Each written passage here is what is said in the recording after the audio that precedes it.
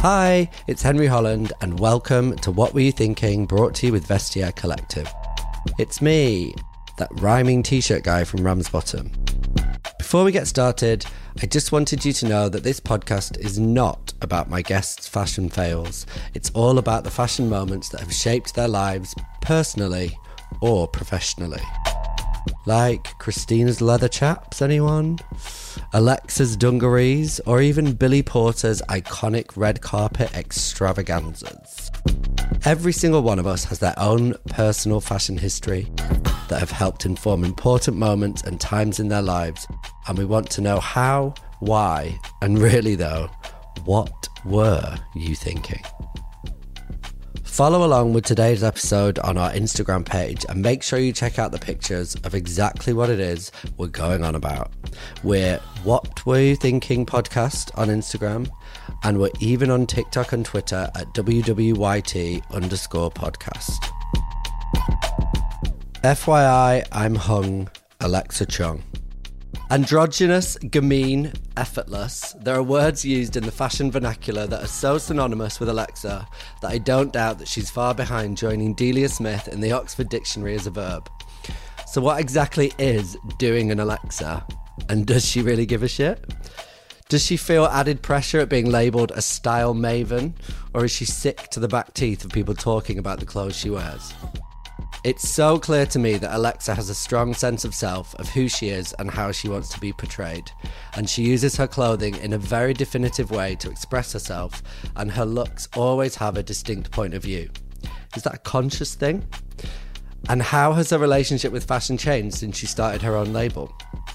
Let's find out. Hi! Hi, Alexa! Hi! Great. Thanks for the intro, Henry. That was great. Did you like that? Did I read it in the way you wrote it? Or did you envisage it being... I didn't write it. Dick. No, it's fabulous. Good, yeah. I can't wait till you join the Oxford English Dictionary. I think we should definitely have a party where we all wear librarian outfits. The problem is, now the Alexa machine exists, like the Echo or whatever it's called. Oh yeah, which I pretend doesn't exist. I'm like, I've never heard of her, like Mariah Carey. Oh my god, it's your J-Lo Mariah moment. I don't know her, but unfortunately I do know her, and she's really superseded any other place I might have had as the only famous Alexa. So it's almost like the Kylie versus Kylie lawsuit. You could have really gone in on that. Hang on a minute, Kylie Minogue sued Kylie Jenner. Kylie Minogue put a cease and desist on Kylie Jenner registering the name Kylie as a trademark because she was like, excuse me. Ooh. Excuse me. How did it go? I don't think it went well, did it? Because she's the youngest. Minogue won. Did she? So what does Kylie Jenner call her makeup then? It's Kylie makeup or Kylie skin, but she can't trademark just Kylie. It didn't get in the way of her earning billions, did it really? No. No. Okay, so thank you so much for coming on, and I'm so excited to actually talk fashion with you. Like, we've known each other for so long, but we've never sat down on a sofa and been like, let's talk about the way you dress. Well, we have had chats, but it's usually about, like, you know, devastating business choices, etc., rather than like fun outfit vibes. Usually when I see you, I'm like, do you know anyone that wants to give me any money? But I want to start by talking about your kind of first job in the public eye, I suppose, so Pop World. Yeah. You'd been a model in the past and you'd worked with friends of ours, and so you'd been in the fashion industry. So when you went into TV, how did you feel about fashion at that time? Were you kind of anti it? Were you over it? Or was it really important to you? I think when I first started modelling, I was scouted at the Clothes Show Live because I was there with the textiles class. I was always really interested in fashion. Then I started modelling, and in my mind, I worked at a pub, by the way, at the weekends as like the pudding trolley girl, because I was... What? Yeah, so I was chronically shy, so I couldn't take orders or like do anything that meant interacting too much with the customers because I was really embarrassed and like awkward. So they put me on the pudding trolley duty because I just had to roll it out and show them the array of cakes, etc., and then just serve them up. Anyway, that's by the by. Did you have a baked Alaska? No. And did they name it the Baked Alexa? Oh, still got it. I don't remember, but I think it wasn't that sophisticated. I think it was more like trifle. Okay. Trifle was the big one.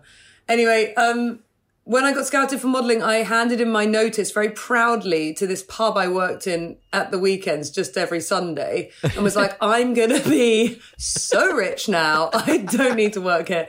Then proceeded to like not get booked for a job for a solid 8 months. So the type of modelling that I was doing, it wasn't like I was immersed in, you know, the hoi polloi of like high fashion. I was very much a teen model, a commercial model, doing kind of footwear campaigns or shooting catalogue in Manchester or... But did that leave a bad taste in your mouth about the fashion industry? Were you kind of a bit like sort of disillusioned by it? Like, oh, I didn't like it? Or... I think by nature I'm a people pleaser, and so I always just wanted to do my best at my job. So like I actually ended up being consistently booked by teen magazines because I would just do whatever they told me to. If they were like, jump in that ice bath. Okay, now you have to stand on a bed on one leg for 7 hours. I'd be like, okay. But I didn't ever get to wear the clothes that I dreamed of wearing. I was more wearing like the more affordable version. So I think even though at the time it was frustrating to like not be doing this dream job that I thought would mean I'd be catwalking for, you know, Prada or whatever. In the end, I ended up wearing like the high street version of a filtered down thing. It actually exposed me to affordable fashion and how to style it in a aspirational way. It was your education, right? Yeah, I think... It was like your fashion education. Absolutely. And it also was like, they were the clothes I could afford as well. So I think when we talk about transitioning to television, I naturally wore vintage with high street, and then with the budget I was afforded, I would buy one aspirational designer thing and mix it all in. Et voila, high-low. Hey! Did you ever have a stylist on Pop World, or you did it yourself? I did. Well, I think the other thing that was like really lucky is that I became friends with a stylist called Steph Stevens, who is still a friend today, and I still work with her actually on shoots and things. And she really was so smart because, you know, I got the job and they said, oh, you get to have a stylist if you want that can help you get all the clothes because you have to write the script, host the show, So you can have help in that department. And she and I would go shopping together, and she would advise on like how to spend the budget, how to split it. Because I was like 22 and really keen on just fluffing it all on one Chanel item rather than being smart about it. And going down the hallway.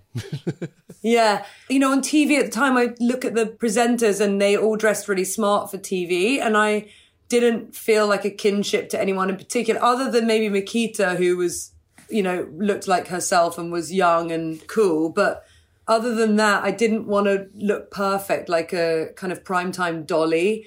And Steph was like, no, you shouldn't. You should wear your vintage band t-shirts and a cardigan and like whatever, just do. So she kind of doubled down on the idea that you shouldn't alter yourself to present yourself in a certain way just because you're on TV. And instead it would be interesting to actually just be myself. That's amazing advice to have been given so early on as well. Because some stylists could have come in and be like, okay, this is my chance. I can create this new character, and been like, she only wears green on Wednesdays or something horrific. Whereas Steph was just like, no, you need to be you. Not just that, but I think it really helped with the presenting side of things because, as you know, when you're hosting something, especially when we were younger, it is an intimidating thing and an unnatural position to be in.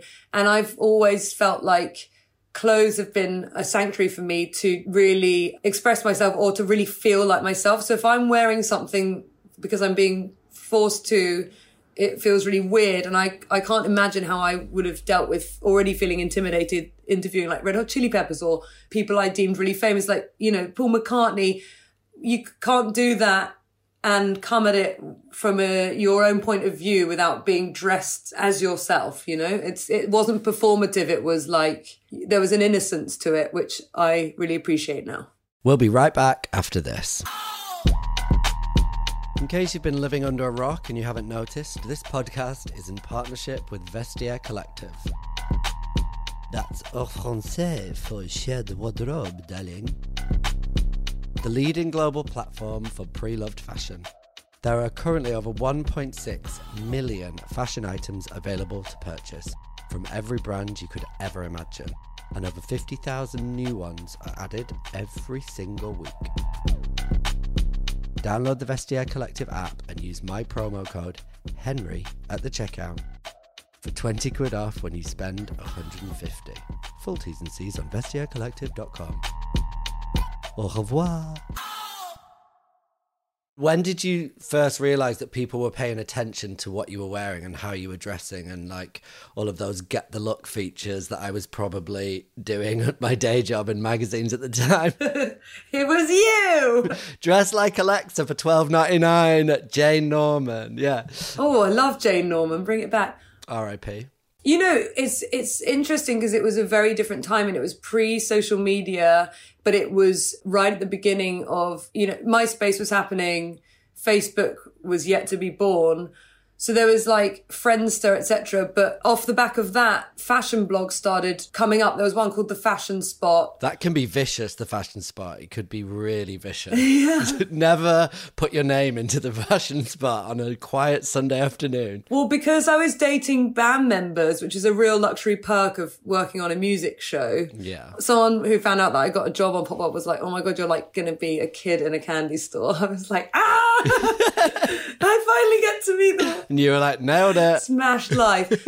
I was more interested in, they used to do accounts for famous band members. So they'd do fuck yeah, Marilyn Manson or fuck yeah, da da da. And it was all, so I was more interested in the music blogs. But I noticed that I was creeping up when I was ferociously Googling myself on The Fashion Spot. So I think when fashion blogs started happening and there probably wasn't that much to write about, like maybe I was easy pickings. As I say, I was wearing semi-relatable clothes because it was the Topshop dress that probably everyone had, but then I'd style it. But T4 was always like really culturally relevant, like those shows at that time of day and Pop World and, you know, like you were saying, it was like covering like the music scene and all of that. So it was always going to be like a culturally relevant thing to like really put you out there in that, to that audience. Yeah, and they were really cool. I mean, I've worked with producers since on TV shows afterwards, and I've still yet to experience a television production that was as fun as Pop World was and as kind of free. You know, they used to let I hosted with Alex Zane, and they used to let us write the script ourselves the night before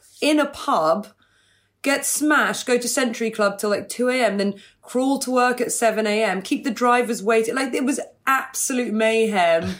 And then, you know, host the show from 9 a.m. And we were very badly behaved, and they were just so free. They were like, wear whatever you want, say whatever you want, basically do whatever you want. And that's what made it. Well, because it was obviously working, I reckon. Well, I don't know, it got cancelled after a couple of seasons. But well, yeah. So when you did start to notice that people were paying attention, did it change the way you dressed in any way? Did it make you think differently? Were you like, oh shit, I'm going to have to step it up, or did you care? No, because I think with clothes, I've just always loved them, and I just love getting dressed. I absolutely love clothes. I'm like constantly doing a weird stock take in my mind. I'm like a train spotter for clothes. And even if it's not to my personal taste, I'll still pay attention to it. The only thing that altered things was that I started being sent free things that I wouldn't have otherwise been able to afford. And I think that maybe elevated the wardrobe, obviously, because I remember going into Harvey Nichols and I really wanted that Miu Miu collection where it was the trapeze one where they had the white Peter Pan collars and the circle skirts and like all this lovely stuff. And I couldn't afford it, but I could afford the detachable collar. And so I spent the money on this white collar that then I put on everything, which became like a whole Peter Pan issue. But I like that actually that limitation ended up in creativity. But no, it just allowed me to expand my wardrobe, but I don't think it changed my style per se. But Hen, do you remember, this is like a bit past that time, but not far. We went to Paris once and I was DJing for Karl Lagerfeld for Fendi, at that Fendi night. And I met you for a drink in the bar at Le Maurice. And I was wearing Zara. I was wearing head to toe Zara outfit. And you were like, aren't you going to a Fendi thing? And I was like, yeah, but I didn't like the clothes. And you were like, you have to wear the brand that's paying you to DJ. And I was like, yeah, but I didn't like the clothes. And you were like, well, hate to break it to you, but those shoes you're wearing are actually a Fendi ripoff anyway, so joke's on you. And it was like a Devil Wears Prada moment where you're like, that's not just blue. That's cerulean blue. It's cerulean blue. I remember that drink at the Maurice. I don't remember it's definitely something I would say. Yeah. Anyway, you were educating me at that time when we started doing Frock Me together. I was trying to prevent you suffering the same embarrassment that me and Aggie suffered at Nobu in London when Karl Lagerfeld asked us to turn down Whitney Houston when we were DJing his Chanel dinner. Oh, no. He came to the DJ booth and was like... Oh, my God, sick, though. like, lower it with his hand. I was like, oh, my God, Ags, we just got bollocked by Carl. He actually was a real music aficionado. He loved music. He was obsessed. He had, like, all those iPods, even though everyone stopped using iPods, and he was obsessed with his iPod. Well, because one time I was like, oh, I'm so grateful to Carl for inviting me to Chanel shows and, like, all of this. How can I show my appreciation? So I asked the team at Chanel, and I said, oh, is there something I could send him? I don't want to get the flowers wrong or whatever. And they said, yes, he accepts iPods filled with music. And I was like, I'm not going to buy him a fucking iPod. I just wanted to write him a letter and get the address right, to be honest with you.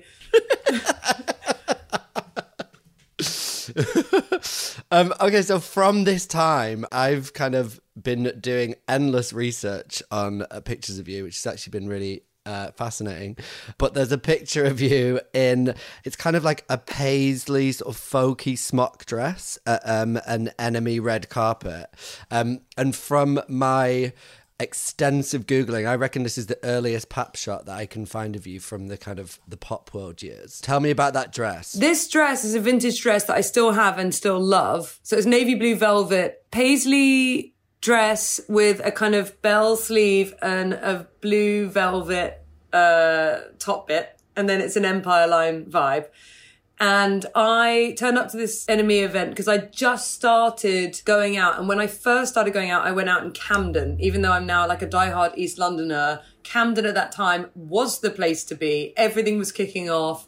The Hawley Arms. We nearly lived together in Camden. Do you remember that? We went to look at a flat together. Yeah, but do you remember why I couldn't move in? Because there wasn't enough room for my clothes. Oh, yes. You were like, yeah, no, it's just not going to work. There's just not enough wardrobe space. It's not going to work. There wasn't enough space. Anyway, so Camden was like hot on the scene. Hawley Arms was in full swing. Razorlight were big. Yeah. It was pre the punch up. He was dating Kirsten Dunst and attending the Met Gala in cowboy boots. I was going to talk about that. That was the year I went. We're going to get to the Met Gala and Razorlight's cowboy boots. Oh, my God. It's just full circle. Full circle. Amy Winehouse was not yet proper Amy Winehouse. She was just Amy Winehouse at the bar at the Hawley. Pierced lip. Exactly. The Horrors had just emerged from their cave. Yeahs were massive. Anyway, so I was on this TV show, my dream job, hosting music shows. And so I was invited to this Enemy party, or at least it was a gig at the Roundhouse. So I attended, but that day I'd broken up with a boyfriend and managed to fit in a haircut somehow.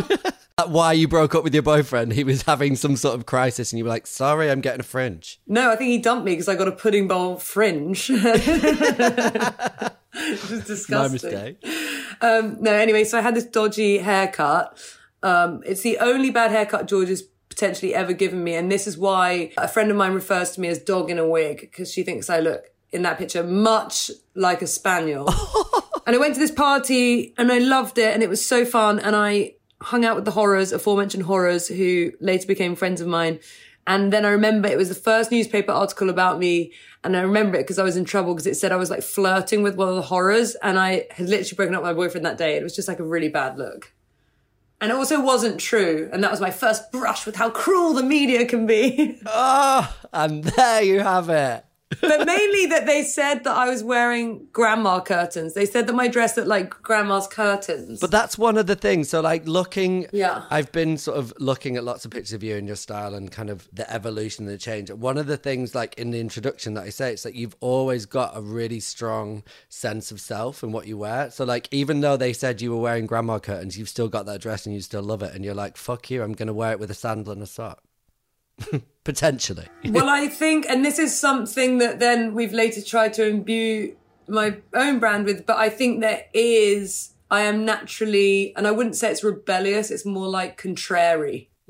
So if someone expects me to do something, I don't do it, even though I'm a goody two-shoes and a people pleaser. At the same time, like, I have something in me that, like, doesn't want to be predictable. And yeah, I think that's where that comes from, like, having the gumption to, like, continue to wear things that slightly annoy or confuse people is because I don't want to be pigeonholed in a thing. Yeah.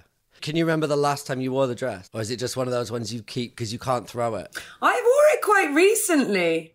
I really wore it quite recently. I really love it. On Pop World at the time, you know, I buy a lot of vintage things that didn't fit me. And our way of making them fit, Makita used to do this as well, is like we would chop off the hem to as short as possible and then turn it up and then just gaffer tape it up rather than sewing it because no one would ever see. So half of the stuff I'm wearing on Pop World is gaffer taped or stapled at the back. So if a dress was too big, I'd hunch it together and then just get Alexandra to, like, staple it up the back for me. Wow. Because I would never turn around. You must have been thrilled when we got to Frock Me and there was a studio floor full of kids on sewing machines. Couldn't believe my luck. Never seen such riches. But I'm glad you kept it. I think that's definitely the right decision. I kept it and I cherish it. And actually I have a box in my attic of all of the clothes I had on Pop World. One of the upsides of being cancelled quite soon is that I was able to keep them all. But just because... Just in one box. Yeah. But I'm like, you know, I have a real emotional attachment to clothes and I find it very hard to part with things, even if they're just from Topshop or whatever. And I know they have no sort of value necessarily. To me, they're really like precious treasures because I'm like, this is what I was wearing when I first did my first episode, or this is what I was wearing when I interviewed Dave Grohl or something. They're like my photo albums. Yeah. So like when my husband kicks off at me and he's like, you can't keep all this stuff, I found like my MySpace box the other week. What do you mean your MySpace box? You have a real life 3D version of an internet... It's the ridiculous new rave clothes I was wearing when my life revolved around MySpace profile pictures. And I've got like a Karen Walker orange leopard print t-shirt that says young, willing and eager on the front. Oh my God, stunning. I love that. Which Kelly Osbourne wore to the MTV Awards that year. She went with Avril Lavigne with all those stennies hanging out of her head. Oh yeah. Wait, your actual t-shirt or you bought it because of that? Yeah, I bought it from Karen Walker around that time. But like, and it's got like a Bernard Willem vest in it. And I'm like, I can't throw that away. That was my MySpace profile picture for like a year. And David's like, no, you can. Did you throw it away? No. Good. I think you should keep them because it's like, especially for someone whose expressive language is style and getting dressed and like, you know, having a life in fashion. I think they're just as important as diary entries in a way. It's like... Exactly. We're too thick to write, but we sure can put on a jumper. When people talk about an event or something, they'll be like, oh, do you remember when we did that? And I'll be like, I don't know, what were you wearing? And then they'll be like... Yeah. And they'll be like, oh, like some pink dress and a white train. I'll be like, oh yeah, and you did that thing and then you fell over and you threw up in my shoes. And they're like, how do you remember it from? Because like my visual memory. Moving on to the next era in your life, I suppose, or like period that I want to talk about. I've got this amazing picture of you, which in my mind looks like you're in the credits of Sex and the City. I literally, like there's a tutu skirt out of shot and you're wearing a blue buttoned up collar shirt, amazing cat-sized sunglasses and a brown suede A-line miniskirt and some Charlotte Olympia flats and some tights. And you're hailing a cab. Yeah. And it's so New York to me. And I'm interested to, because you moved to what year did you move to New York? 2009. So 2009, you moved over to New York. And then I think this picture is from when you'd been kind of back and forth for a couple of years. Yeah. But like, I'm interested to know if your clothes or your approach to clothes changed between the two cities. And like, do you feel different as a person in those cities? And does that inform like the way that you dress? So I moved to New York in 2009. I was very lucky because I managed to coerce people into giving me another television show. And this time it was a talk show of my own called It's On with Alexa Chung. And it was on MTV daily live for an hour. That's a lot of TV. That is a lot of TV to be responsible for. I mean, going from like Channel 4, which was really an ensemble cast of people, like this family feeling to it, like there was no hierarchy per se. Like you could be talking to the executive head of all of the channel, and it would feel the same as talking to the runner that was kindly getting you a coffee to keep you alive after your hangover really kicked in. But then I went to America and I was transposed to this environment where it was very top down. So you had to book in an appointment with the head of, TV, or you had to, everyone really respected the different roles. And I just came in like a wrecking ball and was like, hi, I have no idea how to do this. I've never presented on my own. In terms of style, so first of all, I had to ship all my belongings over there and they took a while to arrive. And then I was handed again this budget by MTV Production to buy things, but I wasn't allowed to keep them. So it was just brilliant clothes that I was never allowed to own. What, so you'd buy it, wear it on the TV, and then somebody would go and return it to the store? Not return it to the store, but they keep it in an archive. I don't really know how it works, but they're not allowed to give it to you. It's like a big hoo-ha.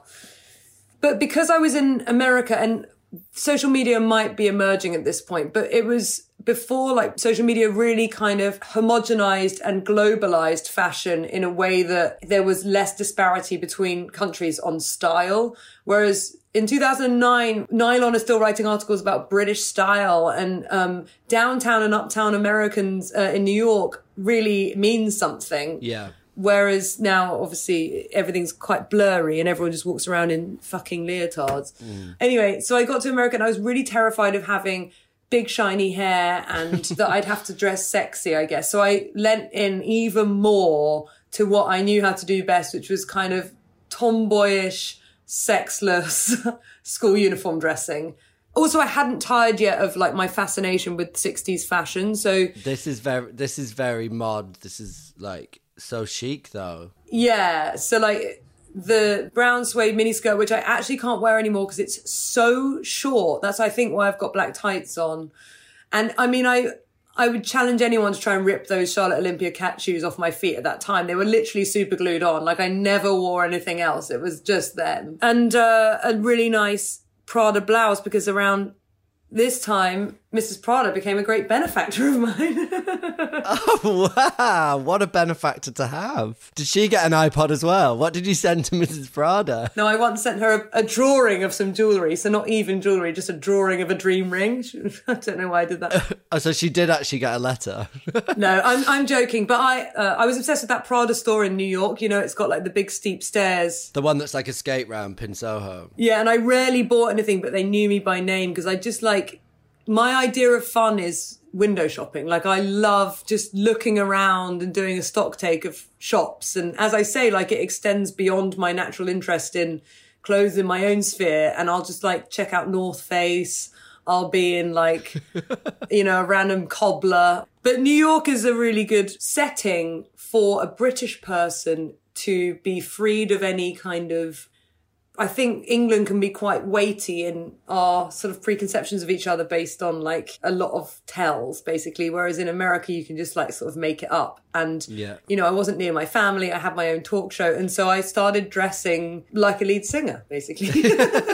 And in your head, you were, yeah. In my head, I was marching around St. Mark's Place, like, being either with the band or in the band. Amazing. And still at this point, I had a preoccupation with boys in bands and wanting to look the part. And so I was like heavily influenced by like Anita Pallenberg or Pamela Des Barres and kind of all of the broads from yesteryear, or Stevie Nicks or Patti Smith. Just, it was all to do with music still. Yeah. And there I am hailing a cab with a Marni sack, which I love. Yeah, it's a great look. Also, like, you're really good at uniform dressing. Like, you keep talking about, like, emotionally stock taking, like, going around. Is that where you're like, okay, so that's the next shirt I'm going to buy, or, like, that's the next thing I'm going to buy, because you have certain key items that you just kind of, you keep updating for yourself. So you're like, I feel like you're becoming more adventurous in that respect since you started your brand. Like, you're much more open to different silhouettes because you're kind of, you're working with clothes a lot more. So you're sort of trying different things out through your job in that way. But at this point, I feel like you're really good at this sort of nailing the essence of what it is you want to be. Yeah. I think it's like telegramming your personality, and also like to give it the backstory. It's not a woe is me story, but again, I'd moved away from all of my family and friends, and like I think you can attest that 2008, 2009 might have been the peak of how much fun we were all having in London. Like it really, we had the keys to the city. We were like, it was so fun. And I took this opportunity in New York, which I don't regret, but, I was probably 26 or 25, 26, and moved to an unknown place with no contacts there whatsoever, and then was hurried into the studio. So I wasn't having the time to like really make great friendships. It took a while, and I was quite lonely, and I felt very alien there because we're countries sort of divided by a common language is really true. Like, even though Americans speak English, it's a very different thing. And I realized how it really brought out a bit of like rebellion and anger in me of like not being able to cue there. Or it was more frustration of not understanding the rules. And in America, they love rules. They're like, you can't do that, ma'am. You can't do this, ma'am. Blah, blah, blah. And I was constantly sort of butting heads. Why do they have to call you sir and ma'am all the time? Because it's quite a military, it's quite like a... Yeah, that's what it is. It's like when you're in an airport and they're like, behind the line, sir. I'm like, chill out. Yeah, it's like T-3 hours. I don't know, it's quite army vibes, quite rightly, because they're a global superpower that really respect the military, and like understandably I get it now. I speak American now, but at the time I was just like, yeah, you do. Wow. Having lost my TV show there after a couple of seasons yet again, you'll notice a pattern here. I was feeling really shit about myself, like I'd left everyone. It was kind of humiliating to leave with fanfare and then have to come back with my tail between my legs. And so I think I started taking great pride in what I was wearing, and really it was more like armor, and it became like power dressing in my own way, and like coming up with a very like potent brand almost at that time, because fashion was a world and a community that then really embraced me and saved me basically in New York. So I started being invited. That was conversely the same year I was invited to the Met Gala for the first time. So actually Anna Wintour and that community of people really helped me from falling on my ass with embarrassment. I really want to talk about the Met Gala because you've been 10 times. I'm so old. My research tells me, which is amazing. Like that's a real testament to like a longevity in a career, though. Like to be invited to the Met, like that's a big testament. Like I've managed to go once, and in about the time you were wearing, maybe that's all you needed. Maybe you blew it out of the water. Maybe I did. Maybe it was all going down in those toilets, and that was it. Game over. Not in the way that sounds. I just heard that sounds dodgy. It sounds dodgy, but honestly, it all happens in the toilet. What is it like going to the Met? Like, what was your first year like? I remember being in the queue in the cars, because the cars are allowed in one at a time, right? So your queue in your car is for like 2-3 blocks, and you could hear the baying crowds, like the baying, literally, there's no other word for it, of the paparazzi up the length of that staircase. And it was the time that Aggie was like this huge model, this huge deal on both sides of the Atlantic, and it was just like I could hear them screaming from 3 blocks away. We were like this, nervously smoking cigarette. Who was dressing you? Did you dress yourself that year? No, we went with Burberry. Nice, yeah. I think we went. I think we were on the Teen Vogue table, but we were dressed by Burberry, and I'd flown over hand carrying Aggie's dress and my suit, and so I was petrified to lose them as well. But what was your first year like? Were you shitting yourself? Well, my first year was such a kind of whirlwind anyway, because I'd had the talk show and we had like mad people, it was like Cameron Diaz, Bradley Cooper, like I was suddenly like living this very surreal Twilight life and not really being able to talk about it to anyone because everyone was so far away. So like even now stories will come up and I'll be like, oh yeah, I went to that person's, and it's just such a weird time. So this was just an extension of surrealism for me, and I was invited by Vogue to attend with Philip Lim, who is now a good friend of mine, and he was really sweet. He really got it and was like, I want you to really feel like yourself. I really like your style, but let's kind of work on it together. And he had a mood board with a picture of Bianca Jagger on it and was like, I think it would be cool if you wore a suit. And I was like, oh, 100%, like so up for that. I think we talked about it the other day, but we were saying how now obviously it's like not that crazy that a girl would wear a suit to a big thing, but it was America. Wearing flats on the red carpet was mad at that time. And the Met Galas, or like at that time, people weren't as like they weren't getting carried in eggs or like, you know, carried in as Egyptian gods. It was gowns, big teeth, big hair. It was like tits, ass, big hair. It was the that American shiny hair thing that you didn't want to be a part of when you were on It's On. And now you've said that Bianca Jagger reference. I know the reference because you know the outfit you wore. It was like a black, where she's got it on her shoulders and yeah, and it's got a really wide sort of braces attached to the trouser and like a little kind of tied thing. That had braces underneath it though. The suit I'm wearing by Philip Lim, it has braces underneath. So later on, and it's actually a sequin white shirt. Amazing. So later on, when I took the tuxedo off, it's a kind of sequin blouse with the tux pants. He was amazing. I loved it. But it was just like really mad, and I didn't know who anyone was. I was on Nordstrom's table, didn't know who they were. I was next to Jeffrey of Jeffrey the store in New York, didn't know who he was. We went to an after party. I sat down in an area, and then like some people came over and like, sorry, this is reserved for Oprah Winfrey. I was like, sorry, I'll just move. And then Philip, you know, eventually we turned into pumpkins. We wanted to go home, and he very kindly said his driver would take me home, and I puked in the car on the way back. Hey, legend. So that was year one. You really bit off everything you needed to from that first Met Ball. And you know, my friend that night was Kanye West, or like maybe it was the year after, but one of the years I just hung out with Kanye West all night because it was pre, you know, Yeezus. He wasn't like married to Kim. They'd probably not even met yet. Like he was kind of invited as an outsider, and I'd known him via Philip because he was doing his tour costumes. And so we hung out. It was that year. We hung out with Kanye all night. And Kanye really wanted to be, well, he really wanted to be a designer at the time. And it was before he went to Paris to do that thing. So he was sort of shadowing Philip and a few designers that he liked to try and gain an education, which is like so admirable. He is an amazing man. That was about the time I bumped into Kanye in Tokyo, in Le Baron in Tokyo, that just after the Taylor Swift gate, and he went to hide in Tokyo because people are so polite, and there are no paparazzi. Like paparazzi culture doesn't exist, so the perfect place to hide if the whole world wants your blood is Tokyo. Wow. So he was in Tokyo, and he was like, "Hey man, when are you gonna do a t-shirt about me, man?" And I was wasted. It was like 4 a.m, and I didn't even miss a beat, and I just was like, "Come all over my chest, Kanye West," and he was like, "Whoa!"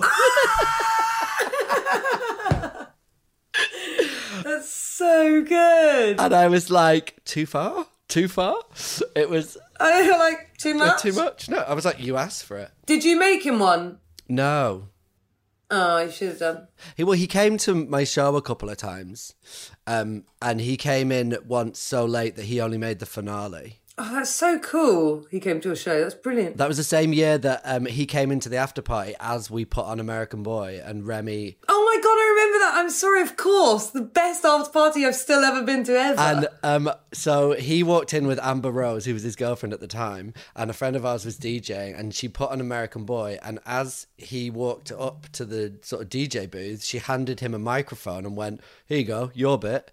And he stood on the table with the decks on it and rapped along live to American Boy at my after party. Oh! I was on the other side of the room talking to my mom, and I was like, "Mom," I just like legged it across the room. I want to talk about your most recent Met Ball as well. So you've been 10 times, and you've been with like some amazing designers. You've been with Philip Lim, Erdem, Christopher Kane, Takun, and Nina Ricci under Peter. That was it.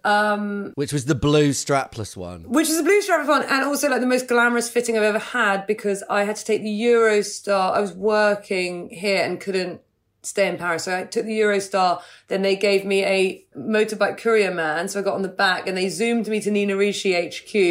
It was a bit like in that movie, like the Think Pink song, where all the fabrics are coming out, and they were just like, "Choose a fabric," and I was like, "Oh wow, that one." And then he just, you know, was a wizard, did it all, and then I went back on the motorbike and went back to England, and then saw him again in America, and it was just perfecto. Love that. This year, well, last year, because this year's has just been cancelled, but last year, where the theme was camp, and now you make your own dresses under Alexa Chung. That must be like such double pressure, because not only are you the designer and the creator of the idea, but also you're the the person wearing it as well. So there's literally nobody else you can blame if you get rinsed. It's like, oh, it's because the stylist put it with a bad shoe, or the hair and makeup was a disaster. You're like, no, still me. It's like everything is on you.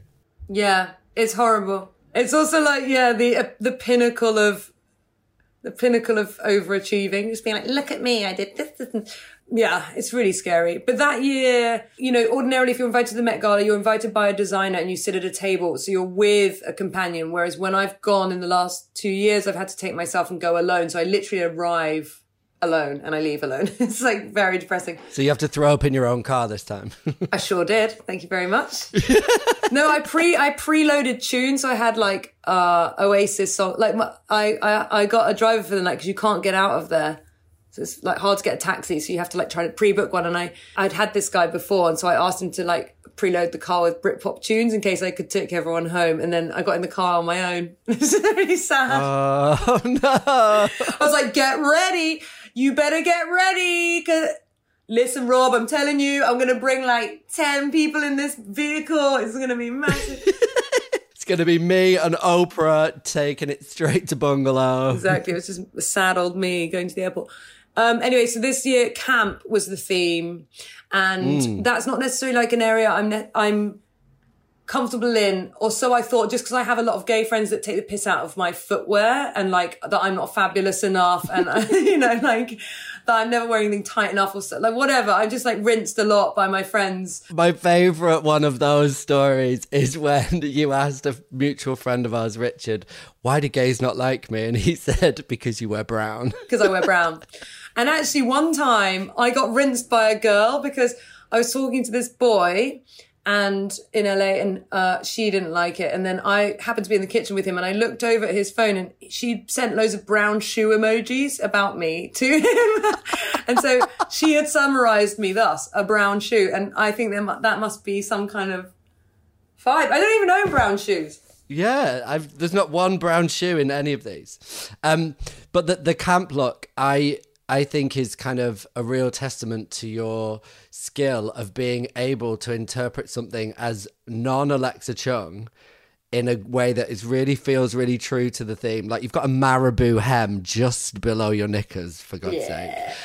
But it's this silhouette of you hailing a taxi like 3 years before in that brown Mini. Like it's like you know your essence so well, but it's really well done. And the beret just... The way I figured it out was like, I went back to music again, and I was like, all right, well, actually music historically has been camp as fuck. Like Elton John, David Bowie, Adam Ant.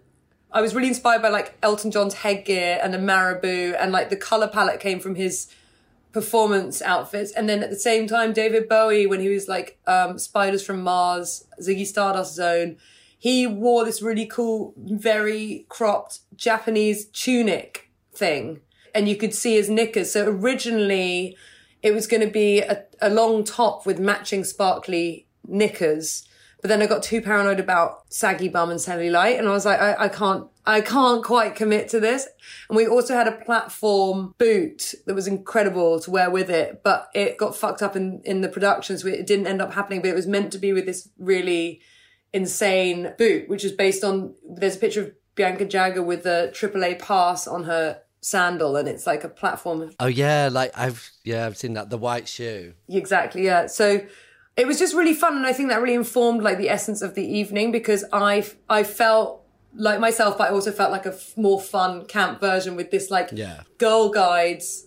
Because then I thought as well, camp's about like being whoever you want to be. Like it doesn't have to make sense necessarily. It's just like, I'm Ace. It's like what Rue says about Drag Race. Drag doesn't hide who you are. It reveals who you are. Yeah, well, I was revealed as a cookie-selling girl guide from the 70s, and also weirdly the 1800s, because that sequin pattern was... The print, the floral embroidery. Yeah, it was from a corset that I found in the design library. So I was like looking at that as the inspiration for the pattern. Amazing. But it led to the most fun I've ever had at the Met Gala, because it was such a frivolous, and the spirit of that night really came through. The year before it had been Catholicism, and it had like a regal kind of like quite heavy atmos to it. But the camp year people were going all out, and it was like a really fun costume party, which is what it's meant to be. So, you know, I think when we look at like the psychology of clothes, I think it really did reveal everyone's most fun camp self. But also you weren't lugging around like 3.5 meters of tulle every time you needed to go to the toilet. Like it's... Yeah, exactly. That's one of my memories, was the two Olsen twins pushing tulle into a toilet cubicle with Claire Danes in it because her ball gown was like too big for her to fit into the cubicle. And I was like... Oh my God. Oh no, she had a light up ball gown that year. What, Claire Danes did? With the like weird tubes going through it. One year I was behind Claire Danes, she had like a light up dress, like Cinderella. Like when Katy Perry did that one that was battery operated. Yeah. There's a lot of battery operation going on at the Met Gala, which doesn't make it sound so chic. But she looked lovely. Hen, do you remember when we went to go and look at the Olsen twins? Yes. Because whilst I was looking at pictures of this, I also found a picture of you about like on that same trip of theirs, and you'd gone to the dinner launch, and like we'd just gone to look to like the personal shopping suite in Selfridges to like go and see them, and then you'd gone to the dinner, and I was like, Wow. We were very very fond of the Olsen twins. I still am. I love the row. Oh, obsessed. But my favourite thing is when I saw them in Paris once, and they were both walking through the Celine store. I was with Katie Hillier, who can shop in the Celine store and I can't. And they were just walking through with their bags on the elbow, like when it was the huge bags that were bigger than them. And to every member of staff they encountered, they just kept going, "Bonjour, how are you? Bonjour, how are you?" And I was like, pick a language, girls. Like, say bonjour, ça va? Or hello, how are you? It was like, bonjour, how are you? I love bonjour, how are you? Bonjour, how are you? So music has always informed like your fashion choices, both for the brand and in your designing work, as well as just kind of your personal choice. And one of those places that just really, for me, feels like you just sort of fit is Glastonbury. There's something that emits from your every being when you look at pictures of you at Glastonbury, where you're just like, okay, this is where I live. This is home. Yeah, this is home, because you get to wear the wellies and the barber that like you grew up wearing, that you feel so comfortable in. And then you pair it with like a metallic silver dress or like a pair of white clean trousers. And I just think like it kind of satisfies your masculine feminine like so well. And you just sort of, you're like, hi. You're like, hi, welcome to my house. How are you? Yeah, please come in. Don't get the floor muddy.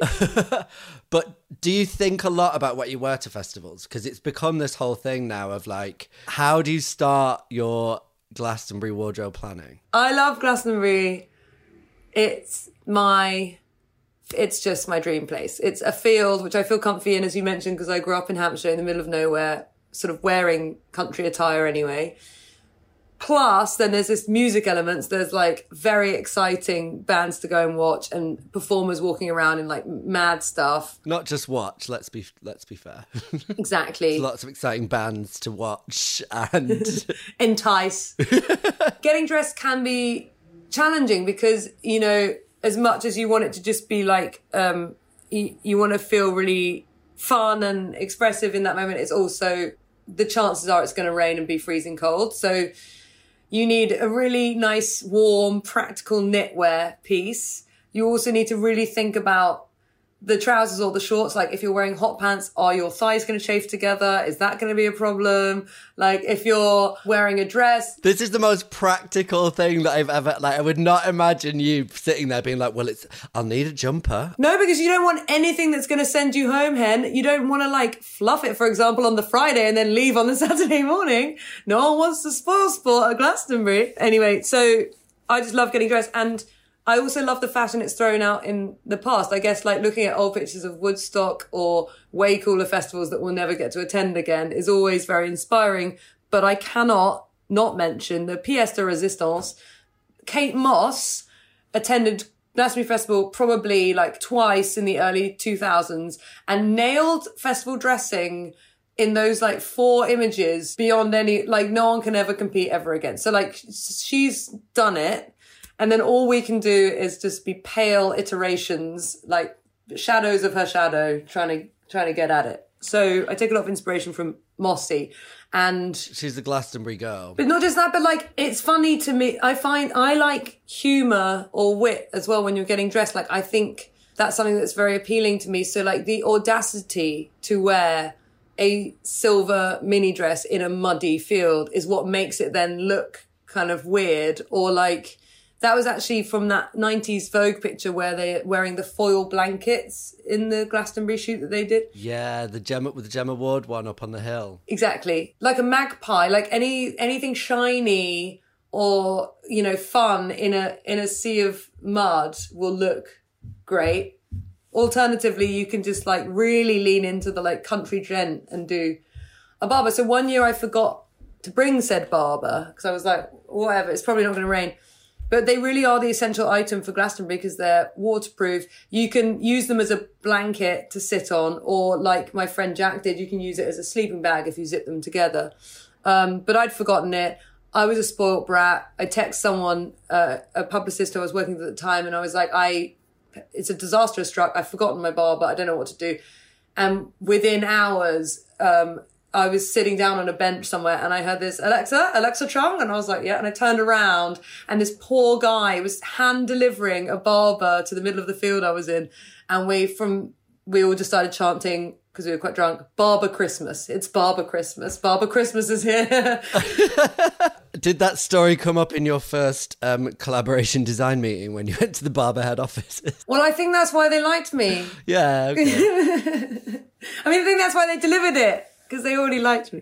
And Alexa has really generously, you've brought in one of your very own Alexa Chung Barbour jackets, which will be available to buy on Vestiaire Collective, with all of the proceeds, including 100% of the commission, being donated to your charity, which is... It's going to go to Food for London Now, who are helping people have access to food that obviously these horrific times have rendered impossible. So if you want to get your hands on Alexa's Barbour without her in it, I'd like to add, make sure you download the Vestiaire Collective app and search What Were You Thinking in the search bar. Oh my God, I'm Barbour Christmas. Oh, well, that was amazing. Thank you, Alexa. Thank you so much for your time. Thank you. Thanks, Hen. And thank you to you, everybody who listened. I'll be back next time to hear all about some more life-changing fashion moments. Until then, I'll keep you entertained on Instagram at What Were You Thinking Podcast and TikTok and Twitter at WWYT_podcast. If you liked what you heard, please let me know. And if you didn't, please keep it to yourself. 5-star ratings only, if you don't mind. I'm going to check out the Vestiaire Collective app and see if anyone's bought Alexa's item just yet. And if not, I might buy it myself for next year's Glasgow. But please don't be cancelled next year.